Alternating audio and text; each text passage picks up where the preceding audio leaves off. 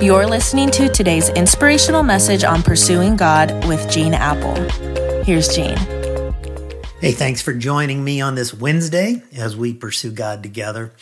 This week, we've been talking about the story of Noah, who chose a faith adventure with God instead of living kind of the boring, risk-free, ho-hum life. But as we dive deeper into his story, we find that faith adventures often come with a great deal of criticism. You know, frequently when you follow God, you look crazy to other people. Think of Noah, this 500-year-old guy going on 600, building a boat. Do you think he took some abuse? Do you think this was countercultural? Do you think people laughed at him? I mean, can't you hear his detractors? Can you believe Noah? Is he midlifing or what? It's not a Ferrari, a Lamborghini. He's not even trading in his wife for a younger, prettier 300-year-old model. But he's building a yacht in the middle of the desert where it never rains. And this goes on for 120 years. But Noah ignores his detractors. Listen, if you want to live a spiritually alive, high adventure kind of faith, I'm telling you right now, you better be prepared to be criticized and misunderstood and even considered crazy, because you are going to feel God. You're going to feel led by God to do some things that lots of people aren't going to understand. I've experienced it many times in my life. A few years ago, I was on a trip to speak to church leaders, and one of my stops was in Oslo, Norway. I was staying in a downtown hotel on a main street, and just a few doors down, there was a church that today is thriving.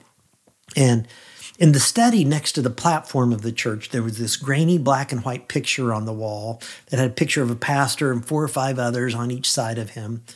And somebody said the picture was taken 100 years ago when they were breaking ground for this church facility. And the next day, that picture appeared on the front page of the paper under this headline, "Dirt-Throwing Fools." And the article went on to state that they would never build this church. It would never happen. It was all just folly, a crazy idea. And now, think about this, 100 years later, still stands this church that is still thriving, still making a difference. You see, you can't do anything of magnitude without being criticized. People always find something to criticize. When Nehemiah led the rebuilding of the wall in Jerusalem, there were a couple of politicians named Sanballat and Tobiah. Remember them? And they just ridiculed the project. And they said, if even a fox were to walk on this wall, it would surely collapse. I see this in the lives of seriously devoted followers of Jesus all throughout our church, all the time. People take vacation time to go on mission trips to Africa, Asia, to South America, Mexico, and their coworkers think they're crazy. Some families have sensed God leading them to give up second incomes in order to devote more time to pouring into their kids and the next generation, which means a smaller house, an older car. And people just don't understand why they do that. Many of us give in this church. We give significant amounts of our income to advance the kingdom of God, and accountants think we're loony. But sometimes following God means you ignore the detractors and simply trust God and do what you know He's leading you to do. No matter what you do, listen, there will always be critics.